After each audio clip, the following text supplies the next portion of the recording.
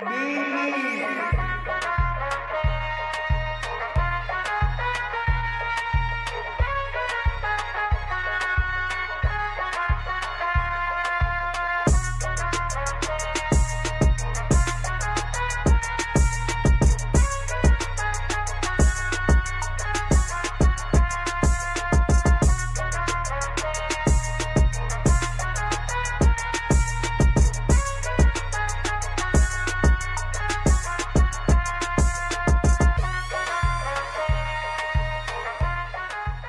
are now listening to the Full Sport Press podcast, featuring hosts Jay Hove, Chef, Weezy, and Coach Locke. Please enjoy the show. Greetings and salutations. I would like to welcome everybody back, and some of you for the first time, to the Full Sport Press podcast, the premier sports podcast for the consummate sports fan, and this is your one-stop shop for all sports-related news and topics. I am Jay Hove. It's your boy Big Jeff. Weezy in the building. Say what's up, Weezy. What's up? What's up? What's up? What it do? What it do? What it do? Coach like running the jewels. Say what's up, Cal. What's up? What's up, man? Everybody good? Everybody good out here? Episode 323. We are analyzing 10 current NFL players. They got better after college. FSP style. Always FSP style. Best of the week. Jeff, what you got? Man, best of the week is the first episode of 808s and Chair Shots has been recorded and is ready for you all to digest and check out. Shout out to my man Neek. Shout out to the Full Sport Press for allowing us to do that. So I can't wait for y'all to hear and check it out. So, man. Me. Coach Locke, what you got? Man, I took my godson fishing the other day. Yesterday, actually, man. You know what I'm saying? We went out there, caught 3 nice catfish. Cooked them up, cleaned them up, fried them up. Fire.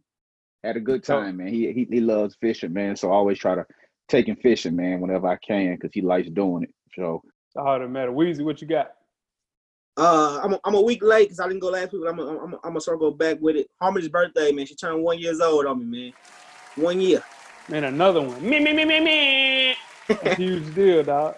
Yeah, man. She had actually Father's Day and her birthday was like hand to hand, almost like a couple of days apart. So yeah, it's a pretty good weekend. Happy birthday. My best of the week is Tua Tagovailoa, man. He was on live and informed his followers that his guilty pleasure music was indeed Shania Twain. The video caught the eye of Shania Twain, and she responded and said, "Guilty pleasure? You should be proud of your good taste, Tua." Tua responded and said, "You're still the one, Shania Twain." So that's one of her songs if you didn't know a little bit of Shania. So shout out to Tua Tagovailoa. He got a heat-seeking missile. Hey, listen. Flippers count. Hey, listen, you don't shoot, you don't score. I've been shooting a long time.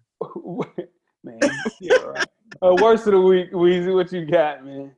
Oh, my worst of the week, man, is this pandemic, man, is starting to flare up on us a little bit, get a little flare up. If Jesus come, he need to come on, man. If he coming, he need to come on. Come on, man. I'm asking him, come on if you coming. That's just, come on. What you got, Coach? I'm circling back to the fishing, man. You know, my godson was with me, but he didn't catch nothing, man. You know, he just got a few bites. So I kind of felt bad for him, man, because he didn't get to catch nothing, man. You know, even if it's just something small, you know, just to see him catch something would have been better. But, you know, he had a good time. I talked to him about it. I did show him how to skin and clean the fish, though, so he enjoyed that. He was really excited about doing that. So, but I hate he didn't catch it, man. He just got a few bites. I caught maybe one fish in my life. So, you know what I'm saying? I've only been fishing twice in my life. But, you know. You caught one of them little small? Yeah, it was a little bit. It was a whole ass fish, man. I'm out about it. My worst of the week, struck out, man. It's more of a fresher than your average question. I struck out on both pair of low top questions that came out last week. How about that? Man. Both pair. Hey, Jeff, I think God is also looking out because you didn't need them, bro. Them ain't it anyway, so it don't matter. You ain't missing nothing. My worst of the week is Last Chance U. Netflix announced Tuesday they will close the book on the football seasons during this 5th season as Last Chance U will transition to basketball in 2021. Season 5 follows Laney College in California and is set to be released on July the 28th. Netflix has not announced which exact program they'll do for basketball, but I've been told it's a California-based JUCO program. We'll Shout out to us, man. We reported this a while back, and you know what I'm saying, go back in the archives and check it out. We were deep in these streets. We reported this a while ago. Keep them going, Coach, for sure. Stat of the week. We have 2 stats of the week. So shout out to Bryce for the first one. In a story that seems almost too perfect to be true, Southern Cal alumnus and superfan Giles Pelerin attended 797 consecutive Trojan football games from 1925 to 1998. That is the model of consistency and dedication. So shout out to you, Giles Perrin. Woo, that's rough. He might need to get an honorary jersey or something. Yeah, he's been good bread. And for the second stat of the week, shout out to my guy Jameson for this find. Steve Nash was 1% away from averaging 50, 40, 90 for his entire career through 18 seasons in the NBA. Nash shot 49% from the field, 42% from 3, and 90% from the free throw line. So, hey, man, you guys are killing this stat of the week wise. That was a great find by both Bryce and Jameson. And shout out to both you guys for sure. Ooh, I know Steve Nash sick about that. 1% from that for a 1%. career. Does anybody agree with me? Steve Nash's worst career move ever was trying to go to the Lakers. That's the worst thing he could have ever done. They said Nash had been battling back and shoulder, knee issues his entire career. So he was just on his last leg in LA for sure. He cost Kobe a ring too. Make sure you check us out on iTunes, Facebook, IG, Google Play, Stitcher, Spotify, Beyond Pod, YouTube, and of course the SoundCloud page to catch up on the full archive of past episodes of FSP. Simply search for Sport Press Podcast. After you do that, make sure you check out the On Day TV Hip Hop Podcast with Animal Brown and Spike Lee every Wednesday. The latest issue is up, the Starlito Paternity Leave album review. Y'all make sure y'all go check that out and make sure y'all listen to that Starlito album. Great album. So y'all make sure y'all check all that out. Most definitely, man. Shout out to the home team. Fresher Than the Average podcast, man. Me and my dog Animal Brown, self-help fashion podcast directly related to improving everyday fashion. We have an FTYA IG live show, FTYA Fridays, man. We're back this week. Pull up on us. Hope my guy AB got his Wi-Fi popping. We're going to get that going. We're going to speak that into existence. So we back this Friday. Wear your kicks. Copper sponsor. Been a bad week for Realville Wi-Fi. It has, bro. It has. Been legit lag. Yeah, no, for sure. Next week is our week for sure. Jeff, you got 10 good wrestling seconds. I sure do. Let's hit it. All right, man. So Impact Wrestling. We don't cover Impact Wrestling a lot on FSP. But if y'all remember a few months ago, we reported that Impact Wrestling had their first woman win their main World Heavyweight Championship, Tessa Blanchard. Then like a month or two later, we reported that Tessa Blanchard also was on the racism kick and said some stuff that, yeah. So finally, Impact Wrestling realized they had to let Tessa go. After not reporting, not showing up to certain events, not answering emails, they finally relinquished Tessa Blanchard after 159 days of her being champ. So now she's the most coveted free agent in wrestling, but she's also a racist. So you got to factor in all that when you think about it. That's a Carl Thomas catch-22. You know what I mean? Even when you win, ultimately, you lose. And she's never been more popular up until she started saying some wild stuff. Then she said some wild stuff. Anyway, man, that's rough, man. That's 10 good wrestling seconds. Tweet us with questions throughout the week at Full Sport Press. Don't forget to comment and give us a thumbs up or a thumbs down on the YouTube page, on the iTunes page. Please rate and subscribe. More importantly, don't forget to tell a friend. To tell a friend. To tell a friend. To tell a friend. That the revolution will be podcasted. And before we get started, the first half, Weezy, do you have a Yellow Box of Cheerios award recipient for the listeners? I do. This week's Yellow Box of Cheerios recipient is Deontay, heavyweight champion, got his ass whooped Wilder. He's established himself as one of the best heavyweight boxers of his generation, boasting an exceptional record in the ring. But a video of the heavyweight boxer twerking to TLC's Creep has gone viral on social media in recent days. The 34-year-old can be seen shirtless and showcasing his love for TLC in a video that has been watched over 200,000 times. Wilder and his camp is preparing for a third round Wilder versus Fury matchup sometime in late 2020. Jeff, this is your guy. Defend him twerking to TLC's Creep. No. I got no defense. No defense. He's on his own with that one. Just like he was on his own, blaming it on his suit that he wore to the ring as the reason why he lost the fight. Got nothing to say. Come on, Deontay, man. You can't be out here twerking. Not when you 6'5". Come on, man. You a champ, dog. No twerking. To this day. To this day. It hurt me, man. He got one job. I'm talking Train, my brain. Listen, train. Take your time training.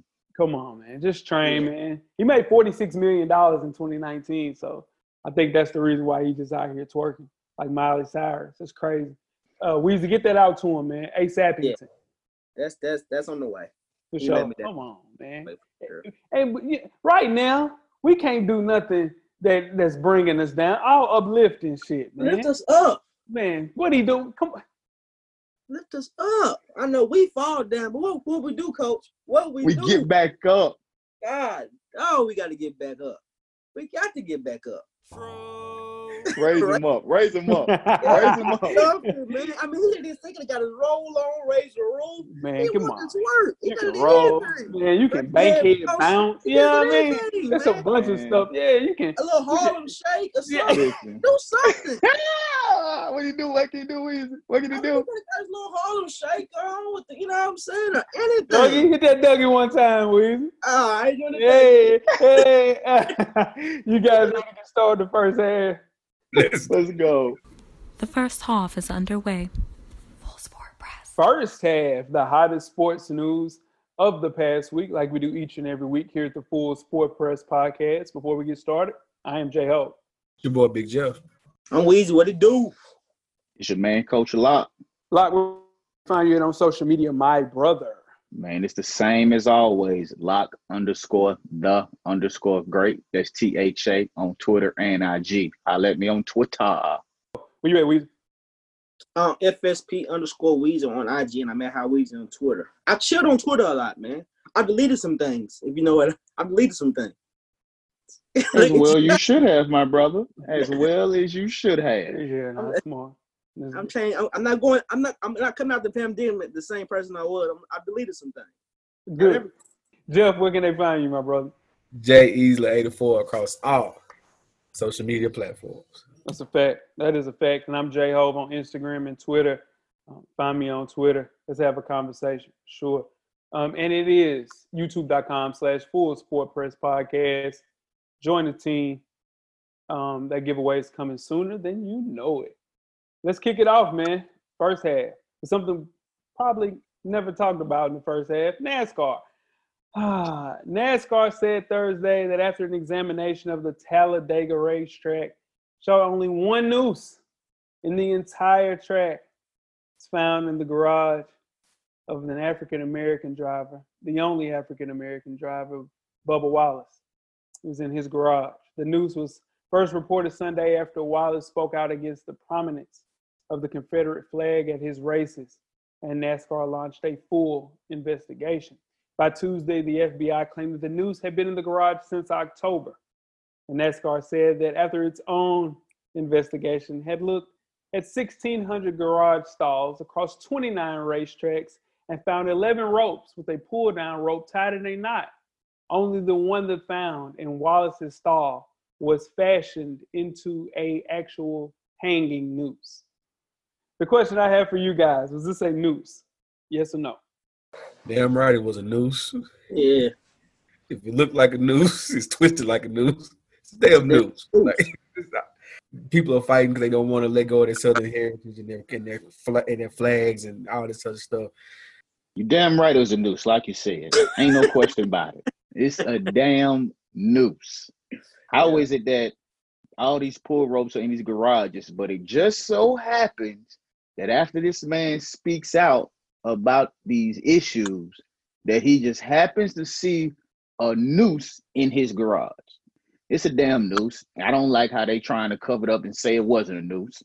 I'm glad the pictures came out so everybody can see it's a damn noose because it's a damn noose.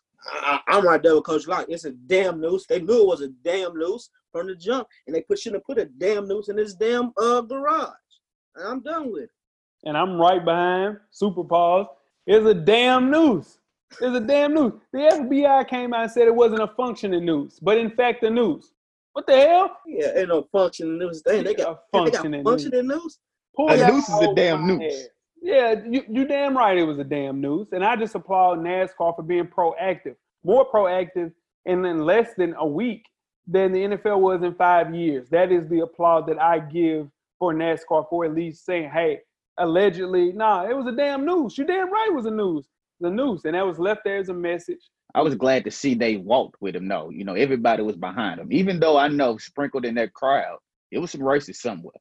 There was some racists in that crowd that walked, but they knew they could not walk because then they would show their cards of who they really are. So they had to walk. But it was good to see everybody walk on him on the track and to see the I stand with him on the grass. That was cool. I'm glad NASCAR did do that. Like you said, NASCAR is doing it and handling it the right way for sure. So damn news, though. Hell yeah, it's a damn news. All right, so moving on to some other sports. The all-male HBCU in Atlanta, better known as Morehouse, that competes at an NCAA Division II level, announced Friday that they are canceling all fall sports, which includes for that school football and cross country. Now, we all know because of the coronavirus that's going on that these things we're starting to see that we don't typically see. Now, the school said that they will honor all athletic scholarships for athletes impacted by the decision. And the school will also seek waivers to get an extra year of eligibility for the athletes affected by missing those games or seasons or dates. They haven't made a decision about what they're going to do about their winter sports yet, but more than likely, winter sports will probably be canceled too, in my eyes. They've joined other people that are doing this, Bowdoin College, Division III school in Maine, along with Morehouse, are the first to do that. Will we see anybody else cancel their fall sports? A lot of smaller schools are going to make decisions to go ahead and make sure that they are protecting the bottom line because they're one lawsuit away from being shut down. You get a bunch of kids come back like you had at Clemson, 26 kids get coronavirus just because you want to play a damn football game at a school like Morehouse or a school smaller than Morehouse. That school might not be open in the springtime. And we're going to see a lot of other dominoes fall. We just saw Tennessee State have to back out of the Detroit Classic this year because of the coronavirus as well. So this is just the tip of it. Pause. Super.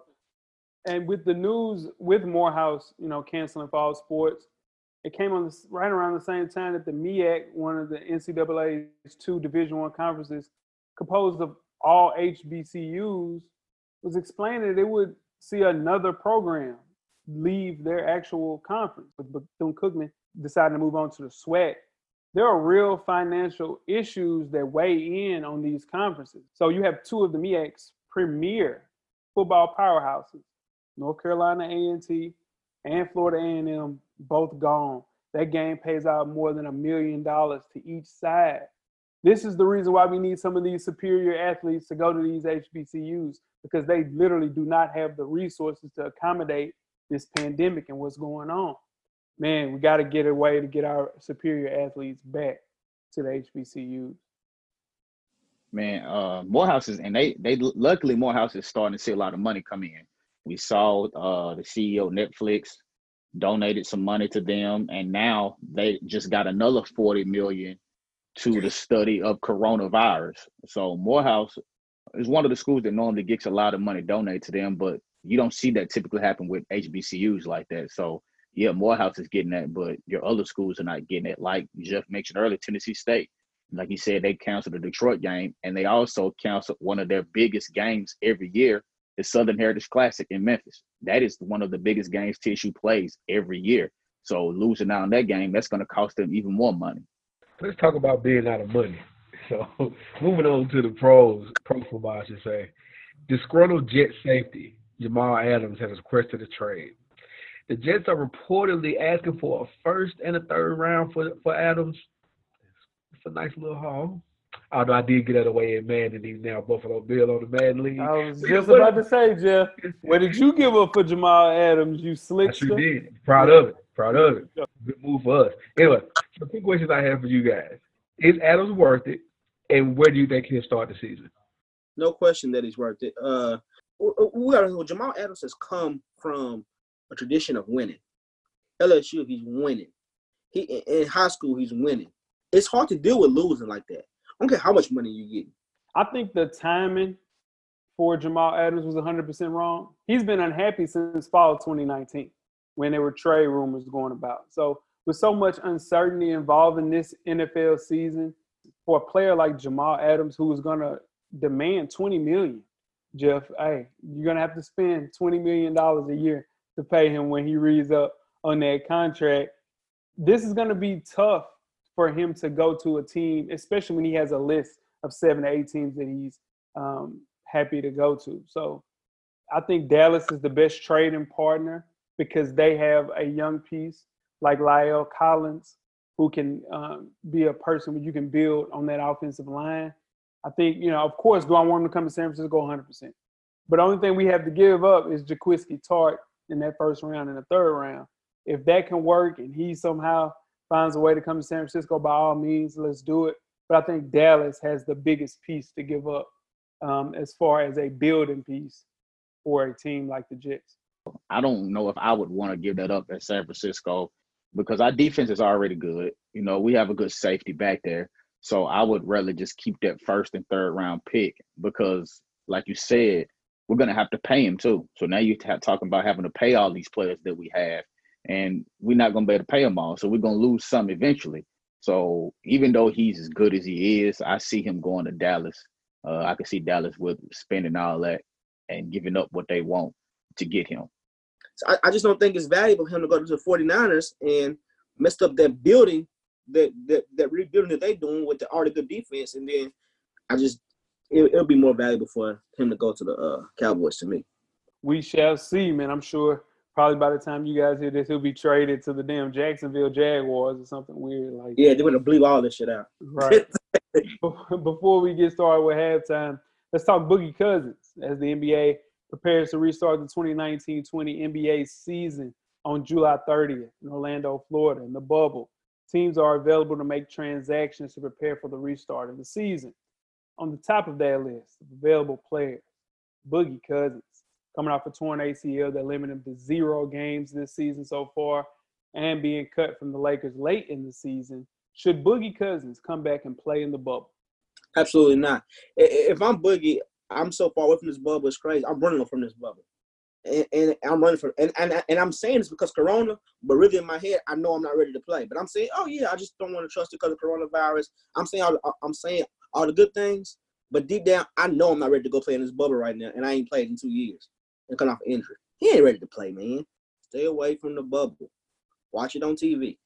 I agree with you, Weezy. I wouldn't play either because coming back and playing in this bubble is too soon. When you're coming off an injury like that, you need some games under your belt to get back into form. He's not going to have a lot of games to take to get back in the form that we've used to seeing with him. Now, is he going to be able to bounce back from that injury? We don't know because he's a big. It's different when you're big coming off that kind of injury. But if he comes back and plays in that bubble, there's no grace period. There's no early games in the season for him to get going. When people come back from injuries in the regular season, it's 82 games. People take games off. It's everybody's trying to get the game form and game shape because they've been working out, but it's nothing like getting in game shape by playing a game.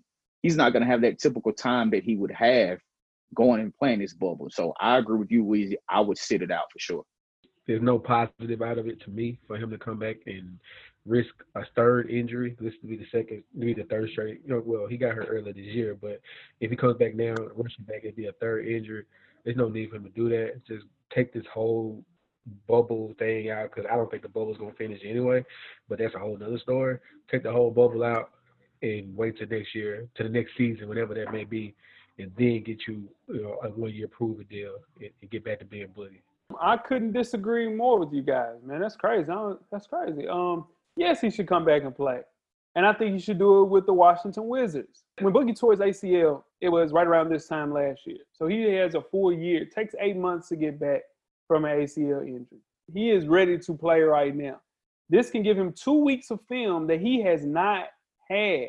The last film that we have for Boogie Cousins, which you guys want him to go and sign another 1 year prove-it deal with, was when he was in the finals in Golden State. And in spurts, he did look good, but you could tell he was playing on one leg. After suffering 3 very significant injuries, Jeff, like you mentioned, over the past 2 years, we don't have a clue if Boogie can still play. This was the same player. One of the time was the best players in the entire NBA at the center position. He turns 30 in August. He cannot sit out this time right now. He needs to play. You go out there, you have 2 weeks worth of film. The Wizards aren't going to win any games, but you have film of you killing.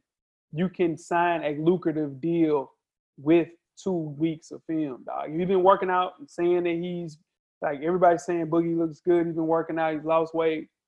Kill with these 2 weeks with Bill. Prove your worth, man. I think this is the only way he can get the money he deserves. He just ain't ready to play, bro. I'm surprised you taking up for him after an injury. Usually he's like, take 6 years off. You just come off an injury and yeah. I'm surprised you even taking up for him. Well, you know, at 30 years old, he turns 30 in August, dog. This is it. This is it, man. He's going to have to prove that he's worth a lucrative contract. Instead of signing these last 2 years, he's waited it out, tried to do the thing that you guys are telling him to do, and he signed 2 1-year prove-it deals. Got injured on both. Prove your ass in this damn bubble. Kill. Go to a team where you're going to get the most run. There's no bigs in Washington. Go there, kill. For 2 weeks, you know you're not going to play the whole time because the team's garbage. You average 18, 19, and 9. Like, oh, Boogie's back.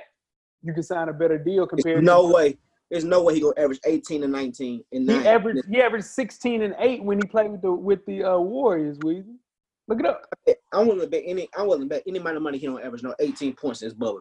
If he averaged 16 and 8 on one leg, you don't think he can average 18 and 8, 18 and 9 on 2 good legs? Not in this bubble when people ready to run it back. I don't think so. I hope if he plays that he looks good. Because if he goes out there them 2 weeks and looks bad, it's over. He can cancel it. At least, If he goes and starts the season after this 1 year prove-it deal and he's playing with the Pacers and he looks bad, he's really done. Boogie's not a max player no more. That's over with. The max player is over.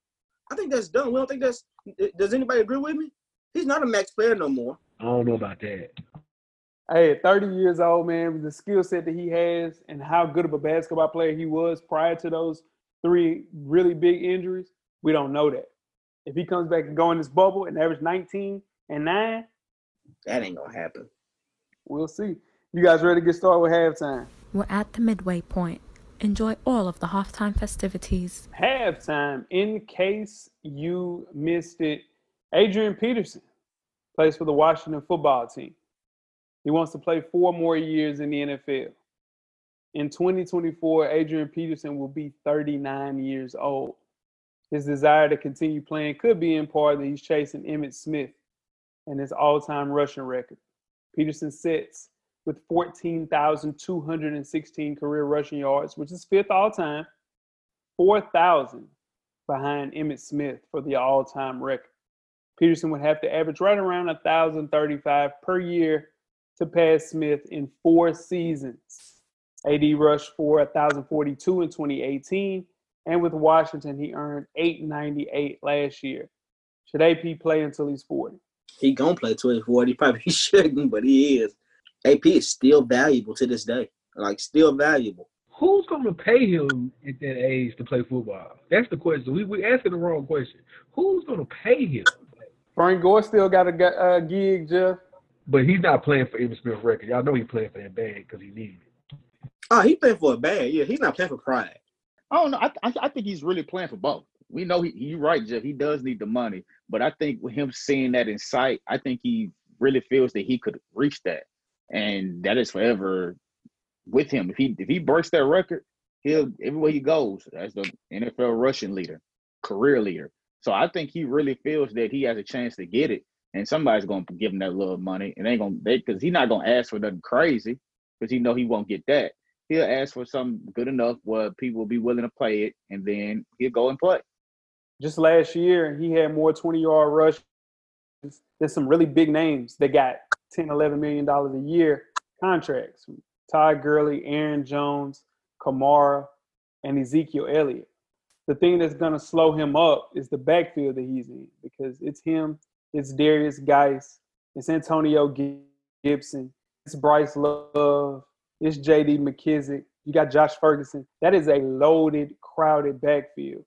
I can't see him taking situations from Bryce Love and also Darius Geis to run the ball with AD, man. That's going to be tough for him, man. I don't think he makes the team this year, y'all. I would take him in Tennessee tomorrow.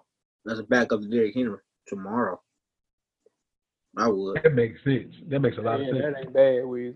You see Darius Geis, though. You know what I'm saying? So Darius Geis is the next guy up. But he's always injured. Always hurt.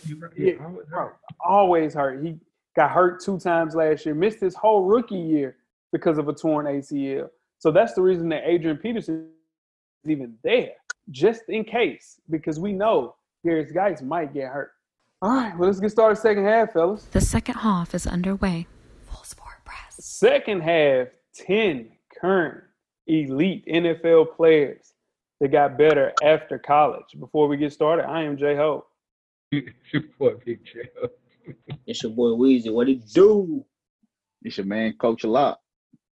All right, fellas. It didn't take an NFL genius to draft players like Ezekiel Elliott, Myles Garrett, or even closely related, recently retired, Andrew Luck, Cam Newton's. I had to throw my dog in there. Tim Jalen Ramsey. Tim Tebow. You know. You repeated it. Early in their respective NFL drafts. Those are, you can't miss those guys. But in their case, for every elite NFL player, there's a case, a result of play on the field that some people just didn't blossom in college, would hurt their actual draft status and draft stock. But once they got to the NFL, these players found their groove and became very special NFL players. Most of these guys are Hall of Famers, are on their way to Hall of Fame status for sure. On episode 323, we are analyzing 10 current NFL players that became elite NFL players despite not being a household name in college. The first person we will talk about is Rob Gronkowski. Now, here's the thing. Everybody goes to the NFL and gets better. There's just no question about that. But there are some players that were in college that were like, Magic Johnson mid. You know what I'm saying? It's a thing now. So let's kick it off with Rob, man. The Gronk, man, he got drafted in the second round of the NFL draft. But it was very controversial. Nobody was drafting tight ends in 2010, especially coming after a back surgery that made him fall late into the second round. What held him back in college? First of all, I ain't gonna let you just scoop by saying Magic Johnson's a mid. I'm not gonna do It was a joke. I know it was, but I'm still not gonna do it. Sometimes you don't joke about some stuff. Nah. To be honest, I won't say he was held back in college, to be honest. You're talking about somebody's a first team all Pac-12 player and third team All-American. Now, it could have been better as far as the All-American, but still first team all Pac-10, that lets you know that you're still doing some things right. Like you mentioned, his back injury, that held him back for sure. Anybody has a back injury in football, you're going to have questions raised when it's time for the draft to come around. But going into the NFL and playing with somebody like Tom Brady, it's going to naturally help you because Tom Brady has made players that we don't know look good. So you're talking about a player that's known, and then you in a system like that with great offensive coordinator minds that put you in the right positions. He's bound to be great playing in that system and with Tom Brady. Here's the age-old question I would ask. Is it more of Tom Brady being great, or is it more of Bill Belichick's greatness? See, that's remaining being seen this year. We're gonna be able to tell that this year. I think it's more Belichick than Brady myself, but we'll see. We'll see. I think you had a visionary coach who was able to put 2 tight ends together. The gentleman who we don't mention on this show that went to Florida that we're not going to bring up. Rest in peace, Chico. Rest in peace, Chico. Okay, whatever. Damn, you put those 2 together, and you're able to come up with a dynamic offense that no one has seen before. So that's what helped Gronk the most to me when he came to the league, was that the game was changing. You were putting tight ends running wide receiver routes on the field, and most safeties and damn sure no linebackers are fast enough to keep up with that. The Pac-10 is a big conference, but back then, that's when the Pac-10 was viewed as like soft, and it was like, you know, they was throwing the ball up and down the field. So it needs somebody like Bill Belichick to take a chance on him. He made people start looking in college for tight ends. That's a good point, Weezy. I like that. That's a good point. Probably one of the first of his kind. Gronk was a dog. Still is a dog. We'll see. Let's move on to Jason Peters. We had to show Jeff some offensive line love with JP from Arkansas. What held him back in college with his 4 years at Arkansas? He was a second-team All-SEC honor just his senior year. What do you think kind of held him back during his time at Arkansas? A lot of these guys, Peters included, are going to come down to where you go, and are they playing you to your skill set? And that's, and to me, that's what kind of happened. Going to Arkansas, being able to hone that for 4 years, and then get drafted, and now look at him. Well, for one, he was recruited as a D lineman. They put him in the wrong spot. I ain't gonna say put him in the wrong spot, but that's what he was playing. They recruited him. That they even had him play some tight end in college, which is crazy. Now that he's playing left tackle in the NFL, so he just got put in the right spot. He found his niche, like Jay mentioned earlier. You're gonna get better in the NFL regardless if you work.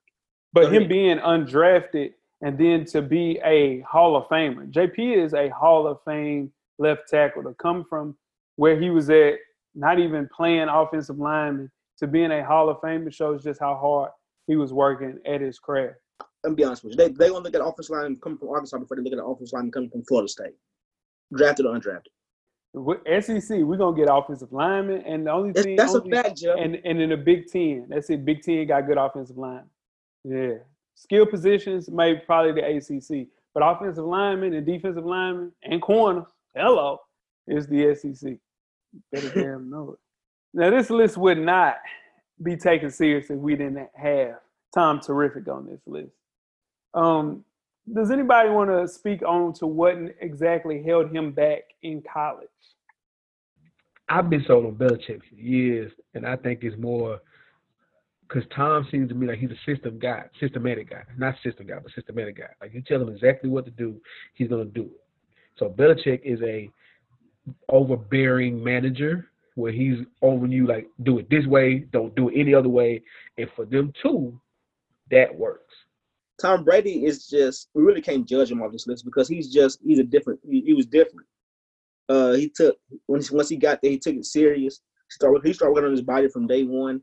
And he just, like Jeff said, he's systematic, man. He's not a crazy athlete. His freshman year, he was fourth on the depth chart behind people that went to the league like Scott Drisbach and Brian Greasy. And then the second year, he's still behind Drisbach and Greasy. And he only threw 5 passes the second year. He redshirted his freshman year, so he still had 3 years left. But it was so bad for him now, he even thought about transferring. People don't really talk about that. He was thinking about going back home to California and playing at Cal, but just decided, you know what, I'm just going to outwork and see what I can do. And here we are where he is now. And like Weezy mentioned, his body looked terrible. That's one of the pictures that everybody talk about when he took his picture for the draft. He doesn't look like he plays football in that picture. I agree with a lot of what everybody has said. Here's the thing about Tom Brady. And we talk about how great, the great Bill Belichick is. Bill Belichick is a defensive guy.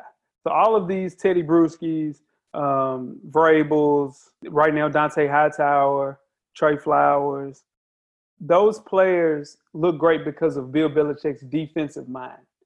The offensive mind that keeps this offense going are the people that were there. Charlie Weiss, you have Josh McDaniels. That is the reason as to why Tom Brady, that he is great how he is. And people don't speak on Josh McDaniels enough, and we'll see how great Tom is. The good thing, he knows he's going to a quarterback whisperer with B.A. because B.A. is just as good as Josh McDaniels with quarterback. So Belichick gets a lot of credit on the offensive side, and he doesn't have a lot to do with a lot of those offensive things, for sure. For sure. Let's move right along to Alvin Kamara. Speak on Weezy. I know you're an SEC guy. We'll let the SEC guys speak first. Speak on what kind of held Alvin Kamara back at UT and also Alabama. Well, the first thing I was going to say, the best thing he could have done was when he switched from Alabama to go to UT. That's the best thing. And then the only thing that held him back at UT, he was still playing behind somebody at UT. I remember that game. I think it was Texas A&M, and he just went off.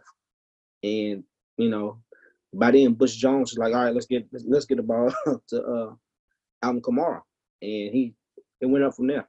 Going to Alabama, he was projected to be their number 2 running back as a freshman. Then he had a knee surgery, and that removed him out of the rotation. He transfers, goes to JUCO, then goes to UT. He was okay at UT, but never elite. He never reached 700 yards, double-digit touchdowns at all.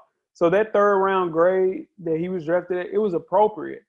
But him going to the NFL, which I'll let everybody else speak on, that is the reason as to why we see Alvin Kamara right now, because of the system he was going to. Just like Jeff said at the beginning of the second half, it's all about where you go and how they use you when you're there. You think about it, like Kamara, like going to UT helped. And I remember that game. Like it was like from that point on, it was a wrap. Like he was the man at UT. It was his ball, on 80% of the carries. Like it was just that moment on. And then going to play with Drew Brees and Sean Payton in New Orleans, it just factors into his helping his skill set. You're not going to Alabama as a running back if you're not good. So it just shows how good he was, and he was able to really expose that and show that in the NFL with Drew Brees. You know who was in front of Alvin Kamara in Alabama? It's Kenyon Drake. And TJ Yeldon and Derrick Henry. That is nuts. All NFL backs right now. And if you look at it, Kenyon Drake and Calvin Kamara, it's the same player. That's the same. They do the same thing. They do the same exact things. Yeah. And the thing is, even with Kamara, then we'll move on. I think New Orleans realized that they overused him these last couple of years. And it's a situation, too, if he can stay healthy, they have to find a way to get another back in there to kind of spell him the same way that they used Mark Ingram. Because that's when we saw Kamara at his best, being a number 1 pseudo-2 to a great running back. So they need to find a way to use 2 running backs. Or if not, he's going to always stay injured. We'll never see the Alvin Kamara we saw his rookie year. Hell no. Let's move on to Weezy's guy, Patrick Mahomes. Weezy, what held back Patrick Mahomes and not be the pseudo number 1 overall pick in the draft? Like everybody, if we did a redraft of that 2017 draft, everybody would pick Pat Mahomes number 1. What held him back in college not to get that number 1 spot? What held him back in college was Cliff Kingsbury was a new college coach, and he was trying to make him into this Aaron Rodgers right off the bat because he saw the talent. He threw a lot. He was a baseball player. He threw a lot of interceptions in college. But he was good. But I think it's the same year. Ain't that the same year that Deshaun Watson came out? Yep. So nobody was really paying attention to Texas Tech when Deshaun Watson was doing his thing. Because he was so innovative as far as like throwing passes side on, throwing different ways, because of the baseball, then like you said, Weezy, they were using that as a knock against right. Mm-hmm. Anybody else, it would be. You know what I'm saying? But because it should be. You shouldn't, as a quarterback, you want to make the most accurate throws you can. I totally agree. But in turn, when it manifested into one of 3 of the greatest seasons we've seen, or 2 of the greatest seasons we've seen from a quarterback, now you look like a fool. But when he was coming out of the draft, it made sense to say those things. You think you're talking about the Big 12. We've seen Big 12 teams just run it up. Hella passing. That's all they do. They throw it 50 times all the time. And like Jeff mentioned, he was throwing the ball across the field. And what's the one thing you always hear coaches tell quarterbacks? Don't throw the ball back across the field. Well, he was a baseball player, and he had the arm to do it. And all you heard experts saying were, that's not going to translate NFL. They're faster than the NFL. Mahomes put up the big numbers, but his team wasn't good. So that was another knock. When it's a quarterback, your team is not good, people are going to think that you're not doing it the right way. When in actuality, we see who he really was. So I think that hurt him in college, and as far as why he didn't get drafted like he would be if he did it all over again. And people were even critical of the Chiefs trading up to get Mahomes at 10. And their GM came out and had a conversation and said, Pat Mahomes had one of the best workouts he's ever seen. And if any of his scouts said anything about this workout to anybody else, they would be fired immediately. And they knew who they were going to get in the draft, for sure. But right now, Pat Mahomes has average years for the rest of his career. He'll still be a Hall of Famer, for sure. And here's the thing, too. He's still just figuring out how to read defenses, y'all, right now. But that's the exact reason why Jordan Love got drafted, because he looked like, he thought about like Patrick Mahomes. And that will be the reason that Trey Lance from North Dakota State will get drafted right after Justin Fields in the 2020 NFL draft. I'm telling you, that's my guy, Trey Lance, North Dakota State. He just gave him a private shout out. My goodness. Trey Lance. That's your man. He said it too. Trey Lance is going to be a dog. Watch. He had 28 touchdowns, y'all, last year. 0. Jay, hold on. Let's right here. I want to say this live on air. You called out. So you're high on Trey Lance now, and you're high on Justin Fields. Yeah. And you're high on Jesus from Trevor Lawrence. Yeah. Trevor Lawrence. I call him Jesus. Trevor Lawrence, right? So you're taking the top 3 picks of the next year's draft. No. What I'm saying is, so you have a great year. You're not leaving anything out there. This is what I'm saying. 28 touchdowns, 0 pick. North Dakota State. Go check him out. He'll be a first-round pick. I guarantee you. All right, let's move right along to the next person, which is Russell Wilson. One of the, unsung heroes from NC State and Wisconsin. And nobody can dispute the fact that Russell Wilson's 3 straight seasons over 3,000 yards qualified him as a really good quarterback. Still, people were concerned about his future, given how small he was. Was he going to be able to transfer to the NFL? Can you guys think of anything that kind of held him back in college other than his height? That was it. That to me, that was it. Was the side that was his biggest knock. And then Seattle changed the way people drafted and built teams, because they were one of the first teams to do, we get the quarterback on the rookie contract and spend the money everywhere else and allow the quarterback to grow. And now you allow your quarterback to grow, not take those beatings from, Well, his offensive line has been great, but he hasn't taken those beatings that other quarterback top picks have. And now you have a perennial MVP candidate every year in Russell Wilson. Shout out to Sierra. Honestly, I don't think Russell Wilson college, I don't think it held him back. That 1 year he had at Wisconsin can go down as one of the best 1 years that we've seen, arguably. Wait. Now, him having a good year in Wisconsin is as you said, a top 5 1 year in college football history. Yeah, for what he did to the program, absolutely. I think so. Man, get the hell out of here. Not stat-wise, just impact of the program. I'm not saying he put up Cam Newman's stats like that, but that team would have went to that. Yeah, but that team, that. All right, well, I say that, but that team would have went to no Rose Bowl without Russell Wilson. Y'all got it. Y'all got my drill. And I think that's one of the things that hurt him too. Scouts looked at him as he's already small, and then he transferred from North Carolina State to Wisconsin. So what is it that he left? Why did he leave here? Could he not win the job, keep the job there? And then Wisconsin is known as a power running team. So, your quarterbacks typically coming out of Wisconsin don't go to the NFL. And then Russ came in and took that gig. Like a 3rd round pick coming in, starting on a perennial Super Bowl team, because that defense was loaded. So he was there that first year, just being a game manager, not messing up. And what did he do? Man, they got a Super Bowl out of it. So on a 3rd round pick. So he definitely was always that good. I just think that he found his way with Pete Carroll, who was also a really good. Yeah, he should have too. Pete Carroll took that one from him. Cost him a lot of money in that second loss. He cost a lot of money. Fact though. Let's move on to Tyreek Hill, man. Started out at Oklahoma State, finished at West Alabama. It's kind of obvious what held back Tyreek Hill. He played for 3 different schools. Started at Garden City Community College, then went on to Oklahoma State, then caught a domestic violence case when he was at West Alabama. All that drove his stock down to a 5th round pick and the Chiefs decided to roll the dice only to become one of the best wide receivers in the NFL. Weezy thinks he is a gimmick wide receiver, which is the craziest shit I've ever heard in my life. Anything else you guys think that kind of held him back in college that we didn't see the best of Tyreek Hill? No, we didn't see him in college enough. You don't see that speed every day. World player. Like that's a different ball game right there.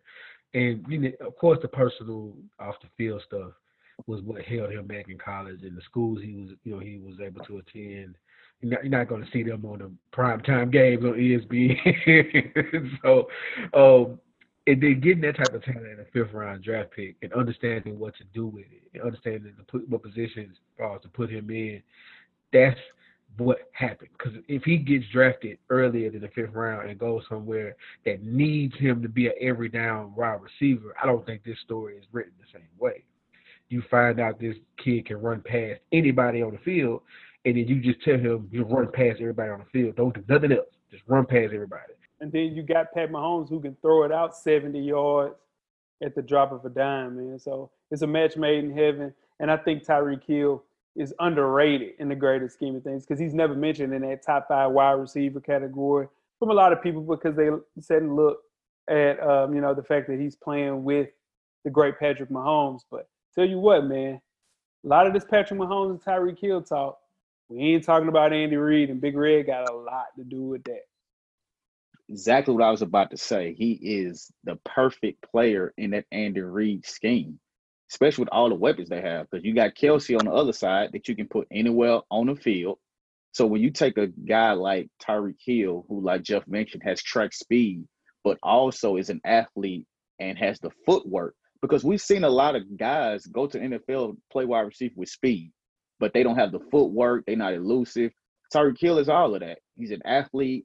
Not only will he outrun you, but he'll jump up and get a jump ball on you too, that a lot of people don't talk about just because he's so great running that fly route and outrunning people. I've seen him go up and maul some people that you wouldn't expect him to do just because he's an athlete also. So all of that put into one, he's exactly what people figured he would be. Let's be real. He didn't go to Oklahoma State in the Power 5 conference for no reason at that size. Let's move on to another SEC killer, Geno Atkins. With Geno being at Georgia, he was named All-SEC after his first year at Georgia. He seemed like a can't-miss prospect, top 5 pick, soon as he's cleared to play in the NFL. He failed to repeat all SEC honors the next 2 years at Georgia, then fell to the 4th round of the 2010 NFL draft. What held him back in college? I think he played out of his mind, and once you set that standard, I think that's the only thing that held him back.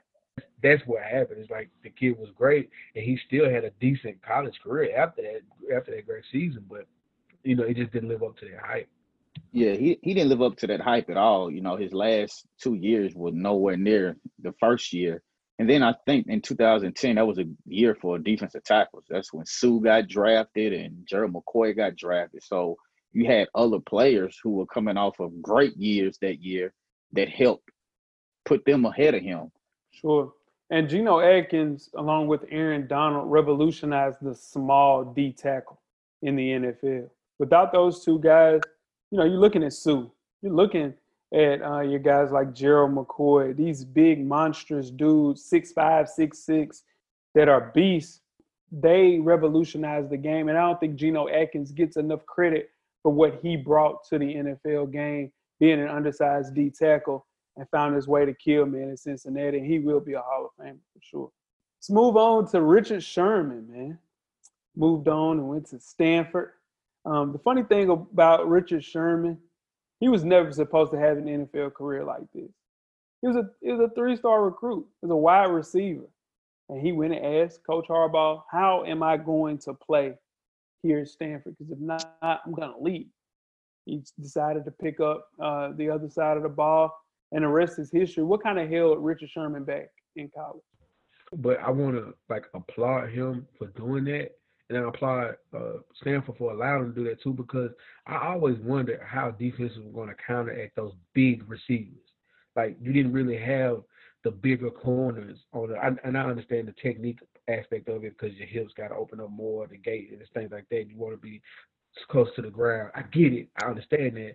But Weezy mentioned the term earlier, and Coach Locke said you get mossed as a receiver, as mossing you. Like, you need a bigger corner and allow Richard Sherman to convert from wide receiver to cornerback at his size.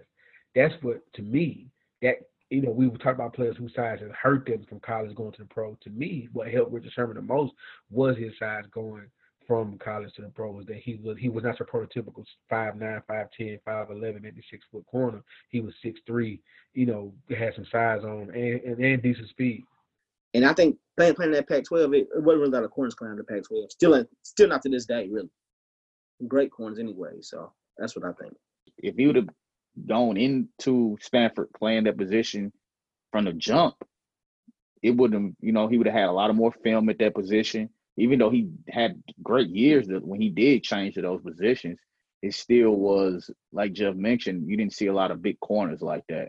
But I think his smarts, being intelligent on the field, helped with that. And then we saw early in his career that scheme helped him out a lot too. It's a lot easier to play that corner when you don't have to chase to the other side and you have those two safeties sitting over the top of you.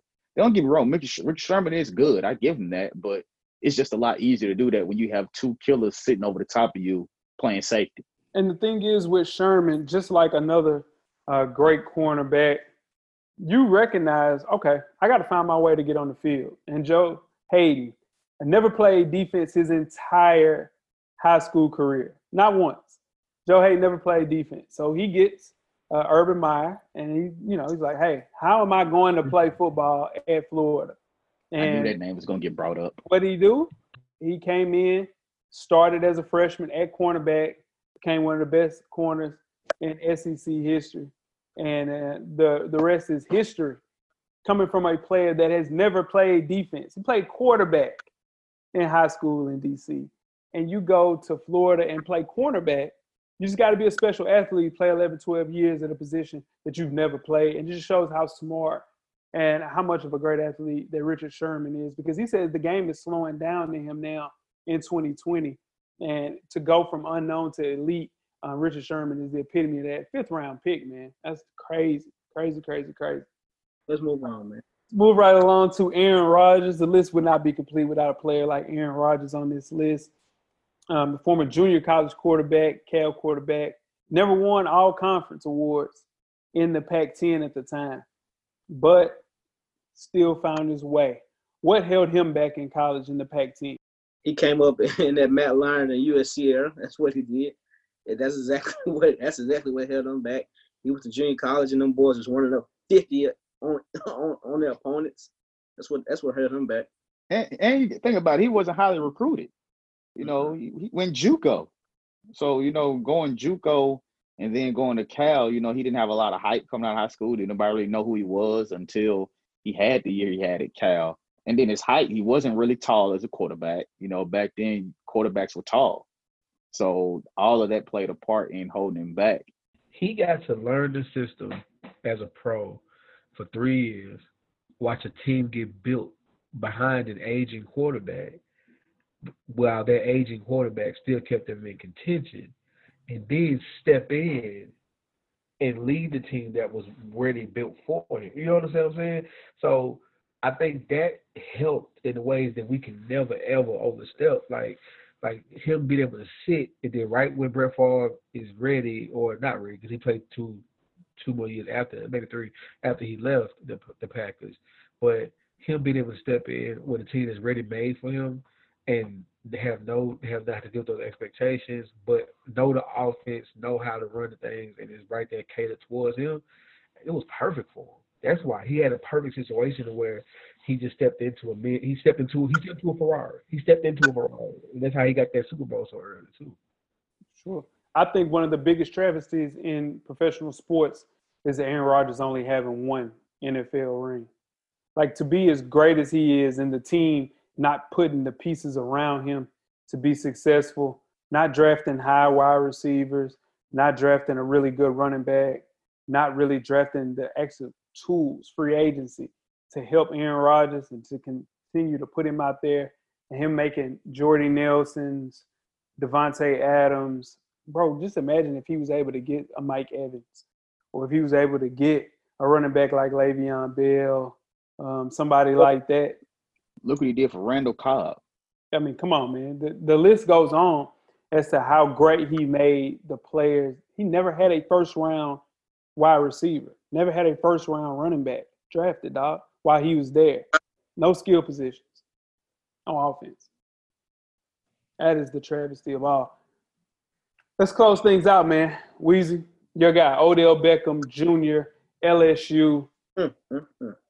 He didn't really shine at LSU until his junior year. What held him back in college? He played with Les Miles in that crazy running game. They just That's not the answer. That's not the answer. what held him back? What held him back then? He ain't had no quarterback. Well, that too, yeah, for sure. Well, that too. But he also played Les Miles too, though. I'm not gonna shoot you some bill with that. Les Miles is a terrible, like, spread him out, throw the ball. He was 6 in a cloud of dust. You're 100% correct about that. But to not have a quarterback when you have the talent that was on that team is crazy. Go ahead, Weez.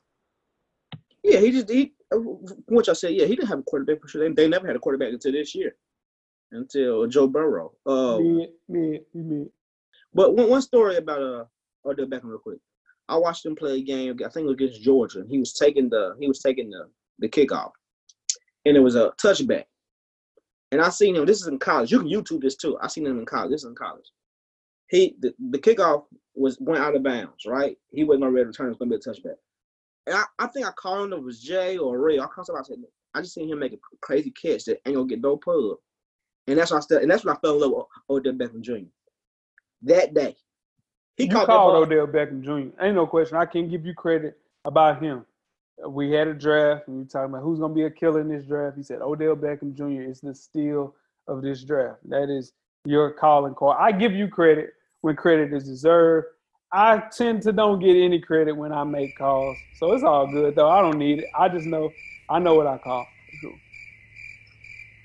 All right. You called 3 quarterbacks for next year already. I know that.